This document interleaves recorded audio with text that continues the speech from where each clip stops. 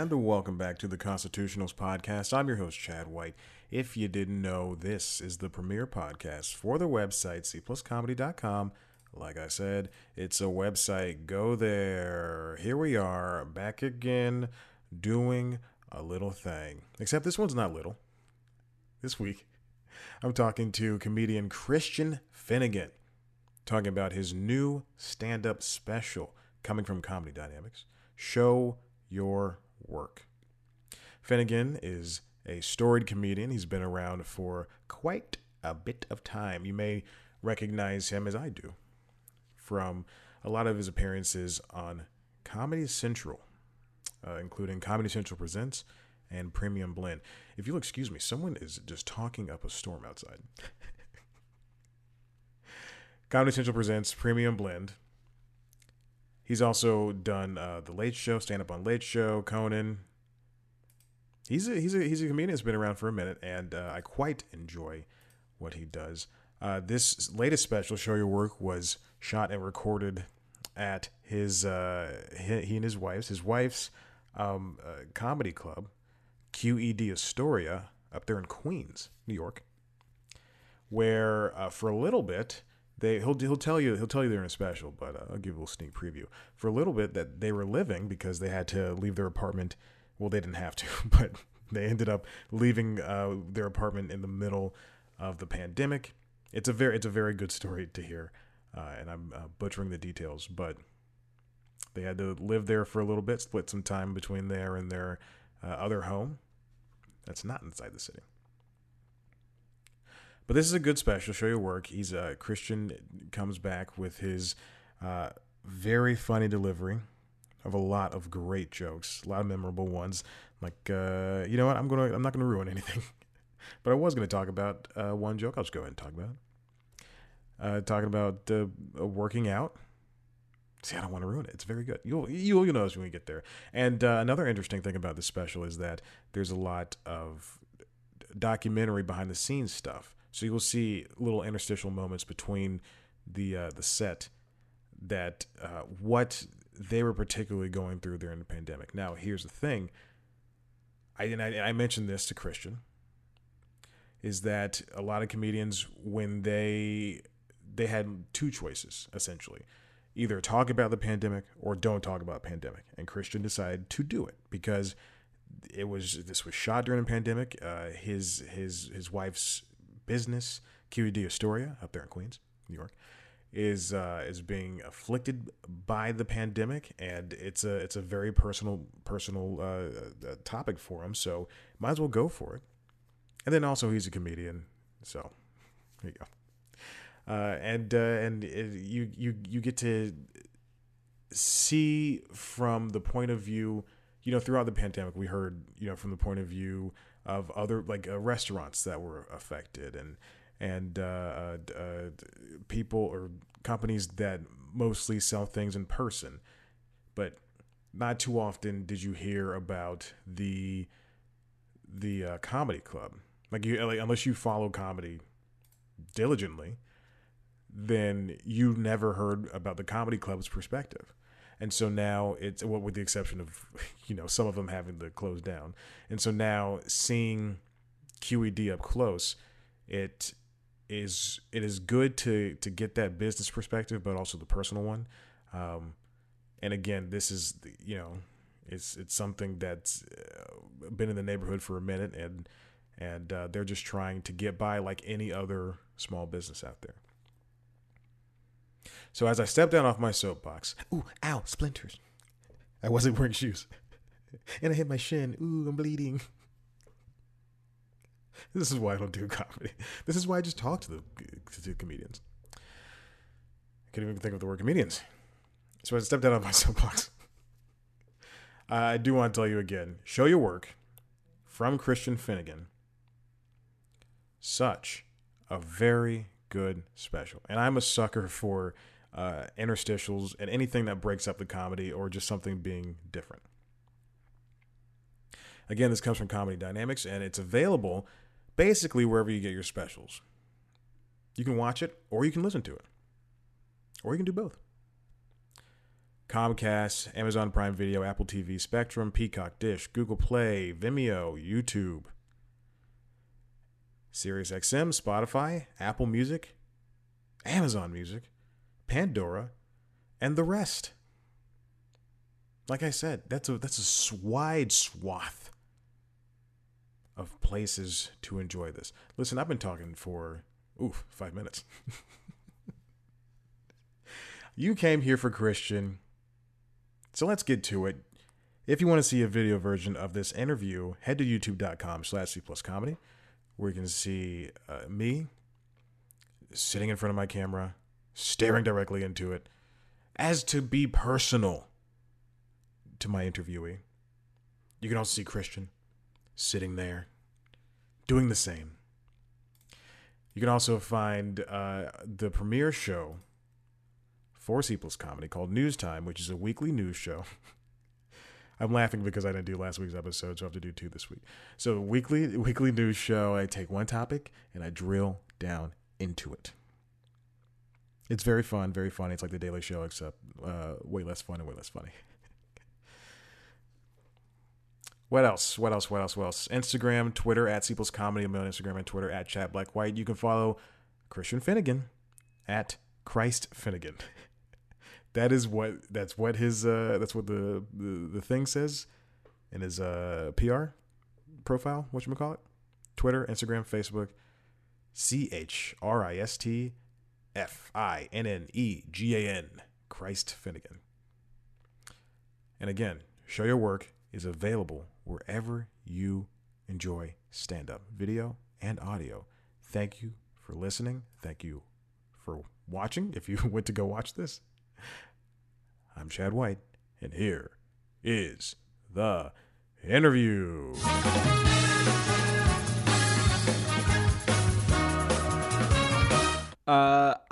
I'm good. I mean, my special went live today, and so that's nice. That's very nice.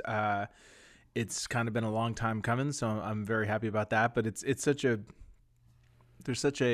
postpartum aspect to it that, you know, you work on a project for a long time, and then it's like, oh, the big release day. It's like, well, the release day is pretty much me sitting in my sweatpants in my apartment, like putting things up on Twitter and Instagram and stuff. It's not really like a, you know, there's no bugles trumpeting my, you know, heralding my arrival. But yeah, no, I'm great. I'm great. Well, I actually, you know what, that postpartum thing is very interesting. So this is the day of. What happens the day after? Not considering that we're still in a pandemic, but sure. After, I mean, how does that? Is the weight off the shoulders, or does the postpartum continue and get even deeper, and then you're like, I have to plan something else next? Yeah, I mean, I have found for myself, I have fought responsibility my entire adult life, which is one of the reasons I probably wound up in comedy, is because I didn't want to have a job or something like that. But at the same time, I have felt that I function best when I have deadlines and there are people expecting things from me. Because left to my own devices, I will find a way to fuck around and play too much PlayStation and stuff like that. And so, there's obviously this project I've been very involved in, and it will be the next week or two will be still taking up a lot of my time, kind of trying to do some podcasts like this and things like that. But then come November, I'm going to have to really decide, like, all right, what's going to be my next thing? Because I can't just, although the good thing about that is that it's almost close enough that I could just roll right into the holidays and be like, I'll pick it up in 2022. And then it's a cycle. You get back to the point where you're like, maybe I'll just put it off a little bit. But yeah, and I am definitely prone to that kind of thing. So so I don't exactly know what my next little thing is. I mean, I'm one of the nice things about recording an hour is that you are kind of starting from scratch in terms of material, and it's kind of fun to build up time again. What was different about this special for me is that a lot of times when you record an album or a special, you're really sick of doing the material by the time you're recording it, and so by the time it's over, you just kind of want to like never think about it again. Whereas a lot of the stuff for this special, because of the pandemic, there wasn't really a lot of time to perform it. And even though a lot of the material I had been doing for a few months or even a year, there's a couple bits that were actually quite old that had just never found a place on another album that made it on this one. But a lot of the material was still kind of new and fresh when I recorded it. And so I, definitely over the course of the early 2021, I definitely was performing a lot of the material from this special. And so it's only now that I'm actually starting to build up time again. But that's kind of that's really, as a stand-up for me, that's kind of the sweet spot is when you have new material, but you're not sick of it yet, where it's polished enough that it's going to go well, or that you have like some sort of foundation for a new hour, but it's not like verbatim. You're not just reciting it. It still feels in the kiln, for lack of a better word. Definitely. And this one was interesting because I think, comedians, they had two choices, to either mention the pandemic or to not do so. If they record their special or album in the middle of the pandemic, and you chose to go full tilt right into it, and it does pay off, and it shows so much in the joke writing and the telling, and then also physically in the crowd aspect of it too. Right. Sure. Just people sitting around. Was it so it was a mix of the jokes from before the pandemic with other specials, and then that you haven't done yet, and then these pandemic based jokes. Was that an easy decision for you to just go ahead and say, I'm going to do coronavirus jokes? It felt natural at the time. It was just because I was sort of living and breathing it in we all were, of course, but as I don't know how much of if you've gotten to this part in the special, but my wife and I were actually living at the venue where we shot the special at the time, because we had we had given notice on our apartment in New York before the pandemic started. And then when the pandemic started, we said to our landlord, like, hey, can we actually stick around? And he's like, nope. And so we had to vacate. And so, QED, which is the venue that my wife owns and where we shot the special, we were actually living there half the time. Half the time we were living up in a cabin in upstate New York. But then every Wednesday through Saturday, we would be in the city, doing shows in the QED backyard, back when that was still tenable. You could have 28 socially distanced people out there, is how we could swing it. And we had a mattress backstage, and we were sleeping there, and I had a foot-operated camping shower in the basement that I would use to bathe. And it was real. So it's like, it wasn't just the pandemic was maybe more all-encompassing for me than maybe for some other people, because it wasn't just that comedy was gone, but like my apartment was gone. I was, living, breathing. We had 2 dogs in the play. It was just a surreal year, even above and beyond all of the, death, I guess would be the word. Yes. And so I kind of, at a certain point, I was like, you know what? I've got just about an hour, like, that I've been working on, and let's just go for it. Like, why not? Like, I have this opportunity. I have really talented friends. My friend Victor Varnado, who directed it, and Steve Rosenthal, who edited it. They had worked on a special that I had been a part of a bunch of years ago called Tell Your Friends. And in my mind, it's the best looking stand-up special that I've seen. It was Kristen Shaw and Kurt Brownell were in it, and Reggie Watts and myself and Rob Pervoni and Liam McEnany. It was kind of an independent sort of project, but it just looks better. It looks cooler than most stand-up specials, which to me is, a lot of times it just looks like turn on the camera and then it, either that or they have those like really cornball swooping shots over the audience. And one of the things that I said to Victor when we started working on this project is that I want it to feel like the opposite of badass. Like, I'm so sick of badass.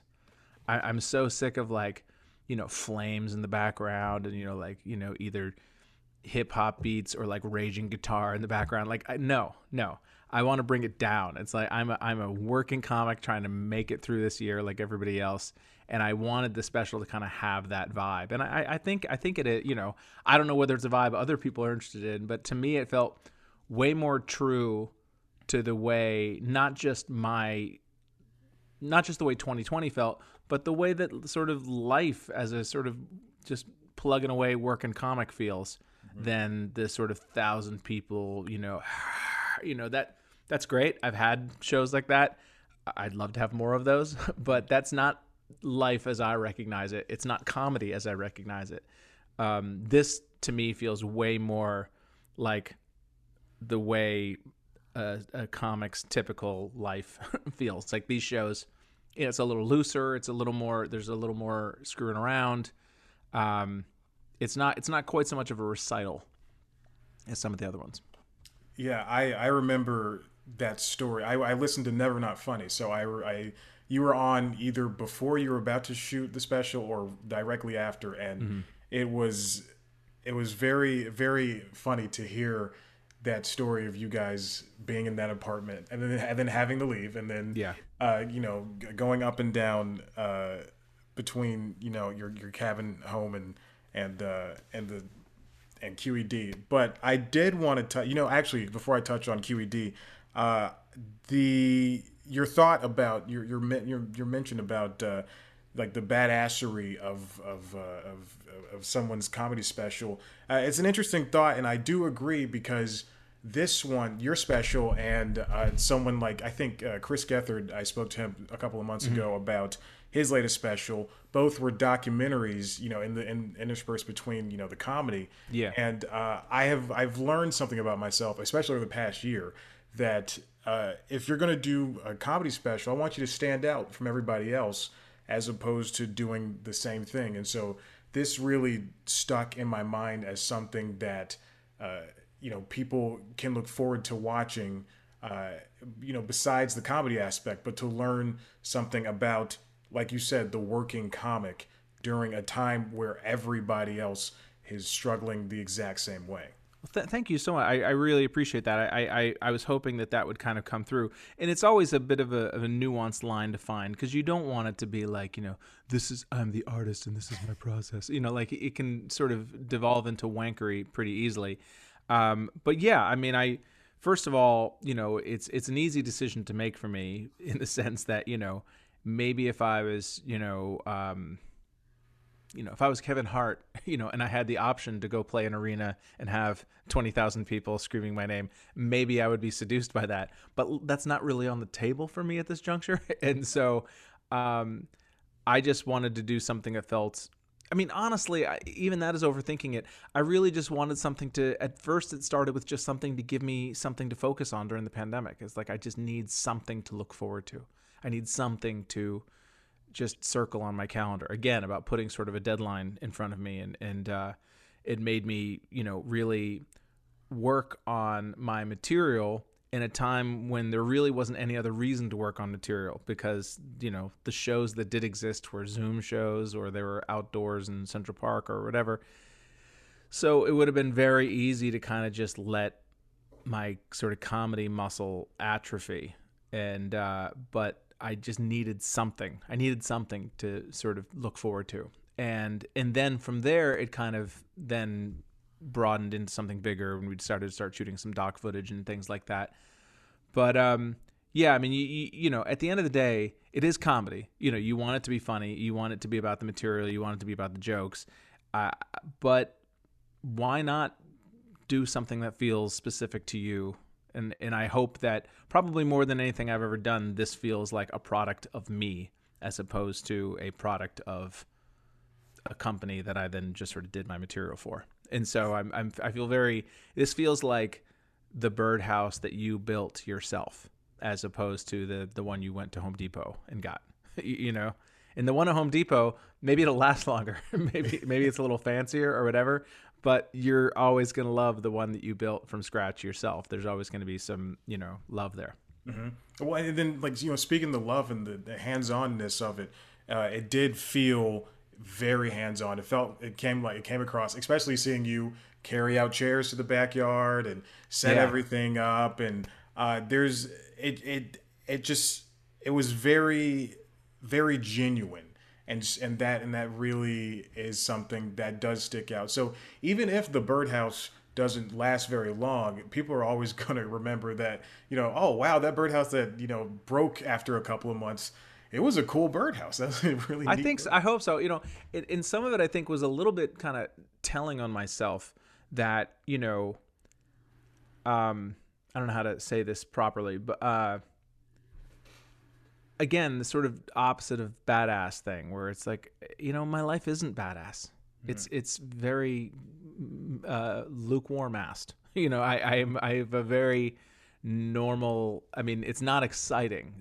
My comedy, my life as a comedian is not me in private jets and doing blow and stuff like that. It's me taking out the garbage and setting up chairs and things like that.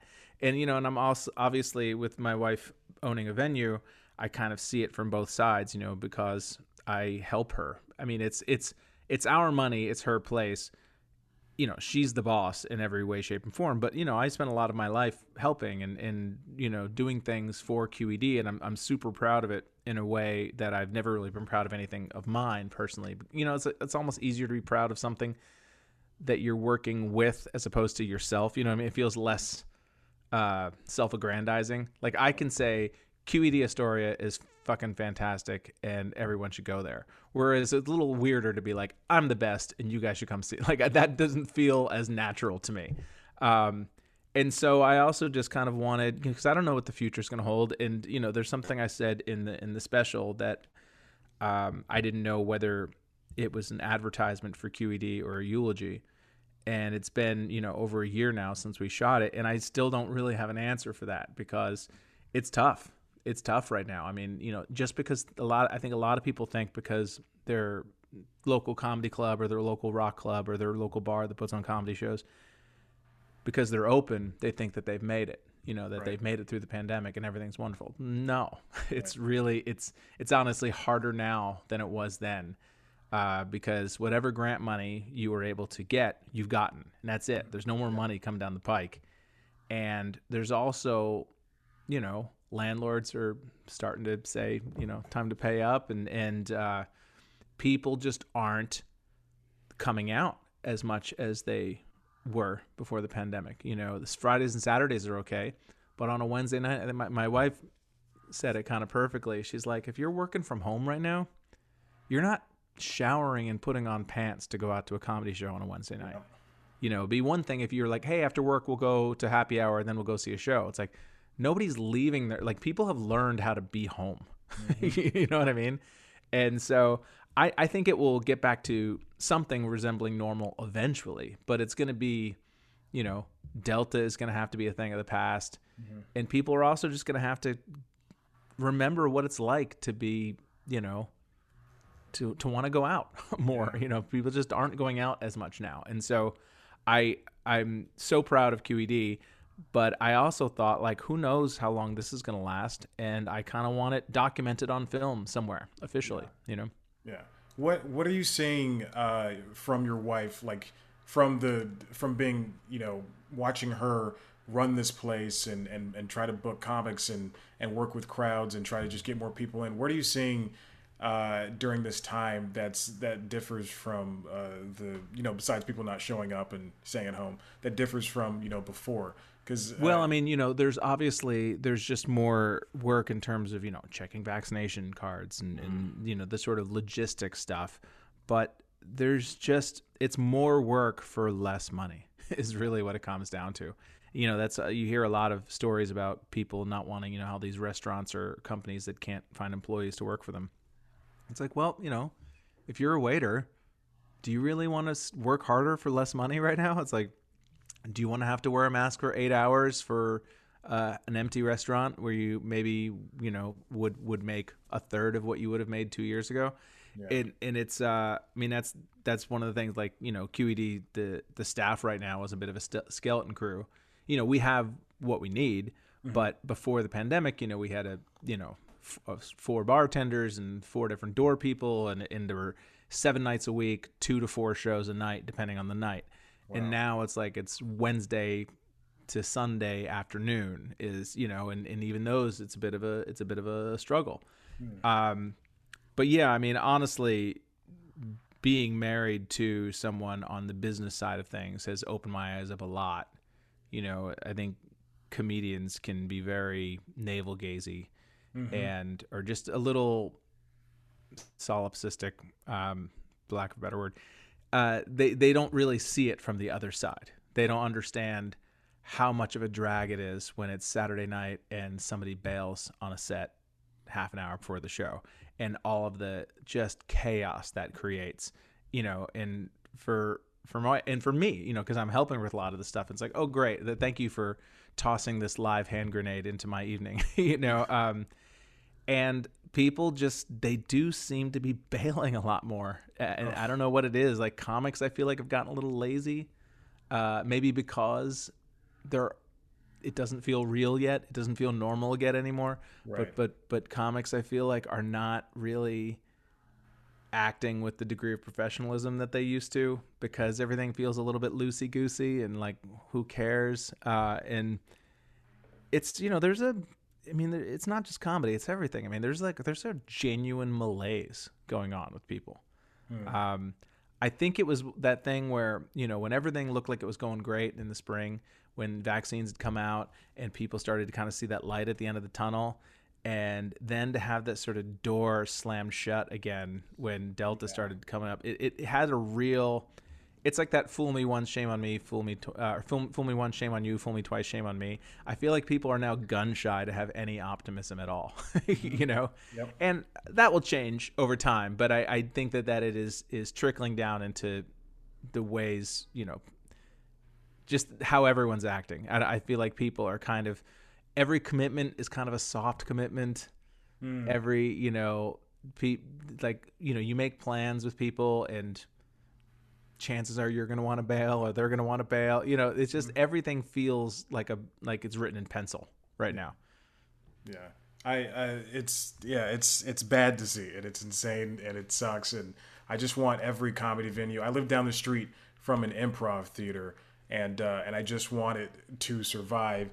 Yeah. And so, and I'm on the volunteer list, and I haven't volunteered in quite some time, but I still want them to, they just open back up, and I want them to be as profitable as possible.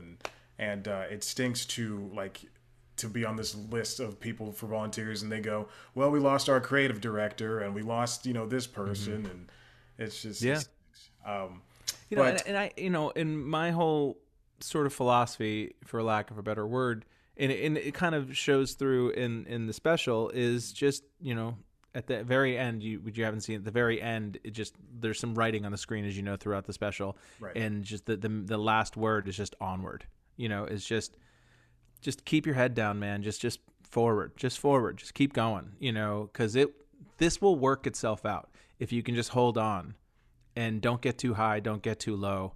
Just keep, plugging along until one day you'll look up and all of a sudden it'll be sunny outside. That's sort of my philosophy. I hope that I'm right about that. I'm not generally a very optimistic person, but I do believe that things work themselves out one way or another over time. It's just that this has just been a lot longer of a haul. I mean, I remember when, this all started, when QED initially closed in March of 2020, I remember saying, what's the worst that could happen? We're closed for 4 to 6 weeks and then everything's fine, and now here we are 18 months later. So, again, I don't think everything becomes wonderful, but I do think that, people get bored of being sad eventually. You know what I mean? People get bored. I think people are going to get bored of staying inside. Younger people are going to come along and they're going to get bored of being inside. They're going to want to start hooking up again, and that will be the thing that gets things back to normal. It's just horny 23-year-olds. Hey, look, even the horny 28-year-olds, we're getting out there. Yes, you got it. You got to, man. I mean, you got to. You're the. I believe the horny 28-year-olds are our future. I believe is how the song goes. That is exactly. I did want to ask you about your Comedy Central presents stuff. That I remember when early on when Comedy Central was still doing comedy specials in the early 2000s, and they would play that constantly. It's like your episode, Carlos Alisraki, Alonzo Bowden. Like I remember like very specific episodes of Comedy Central presents and specific jokes. And you don't get that anymore because that was like the only comedy that was on. Yeah, there was a monoculture at the time. Like, if you wanted to watch comedy specials or you wanted to see comedy, that was the easiest way to do it, is just flip through, see what's on Comedy Central. Yeah, I get the benefit obviously of that. You get the downside too, in the sense that, I didn't get paid really for any of that. Yeah. Nowadays you can kind of monetize, I remember people talking about how in in the day of Carson, that there were like 2 or 3 gatekeepers. That if you did a set on Johnny Carson, then you would work for the next 3 years. Like you would be booked in clubs and like you had a career. Yeah. That doesn't exist anymore. There's now 1,000 gatekeepers, but each gate is worth 1,000th as much, if that makes sense. Yep. And so I don't think it's better or worse. It's just a totally different model now. And so, you see people who, comedians even, not just podcasters, but like comedians who have podcasts, and they've monetized their podcasts, and they have, 200,000 subscribers, and they're clearly making great money. And I've never heard of them. And I'm reasonably involved in the comedy world. You know what I mean? But that's kind of more what it's become about, is just like find your little group of people and cater to them, as opposed to kind of the idea of I'm going to do a Comedy Central special that will make a tiny little impact on a lot of people. Instead it's I'm going to make a major impact on a smaller group of people, I think. But I've managed to do neither. So I want to bounce off of that comment about the comedians that you've never heard of. It's interesting because that same thing can be applied to people who are on YouTube and they have 1 million subscribers. Mm-hmm. I've never heard of them, but they also tour with stand-up, and I have to think, when does that person call themselves a comedian? Like, is it when people are coming out to see them? Do they do it at a point where they have been doing it for a couple of years and go, hey, I'm a comedian now? Or is it just like, hey, I make comedy sketches on YouTube and I consider myself a comedian? When did you find that you called yourself a working comedian? Like, when were you comfortable with that? I think once I did Premium Blend, which was the old Comedy Central like showcase. Once I had a TV credit or 2 under my belt, I feel like I could reasonably say that I was a comedian.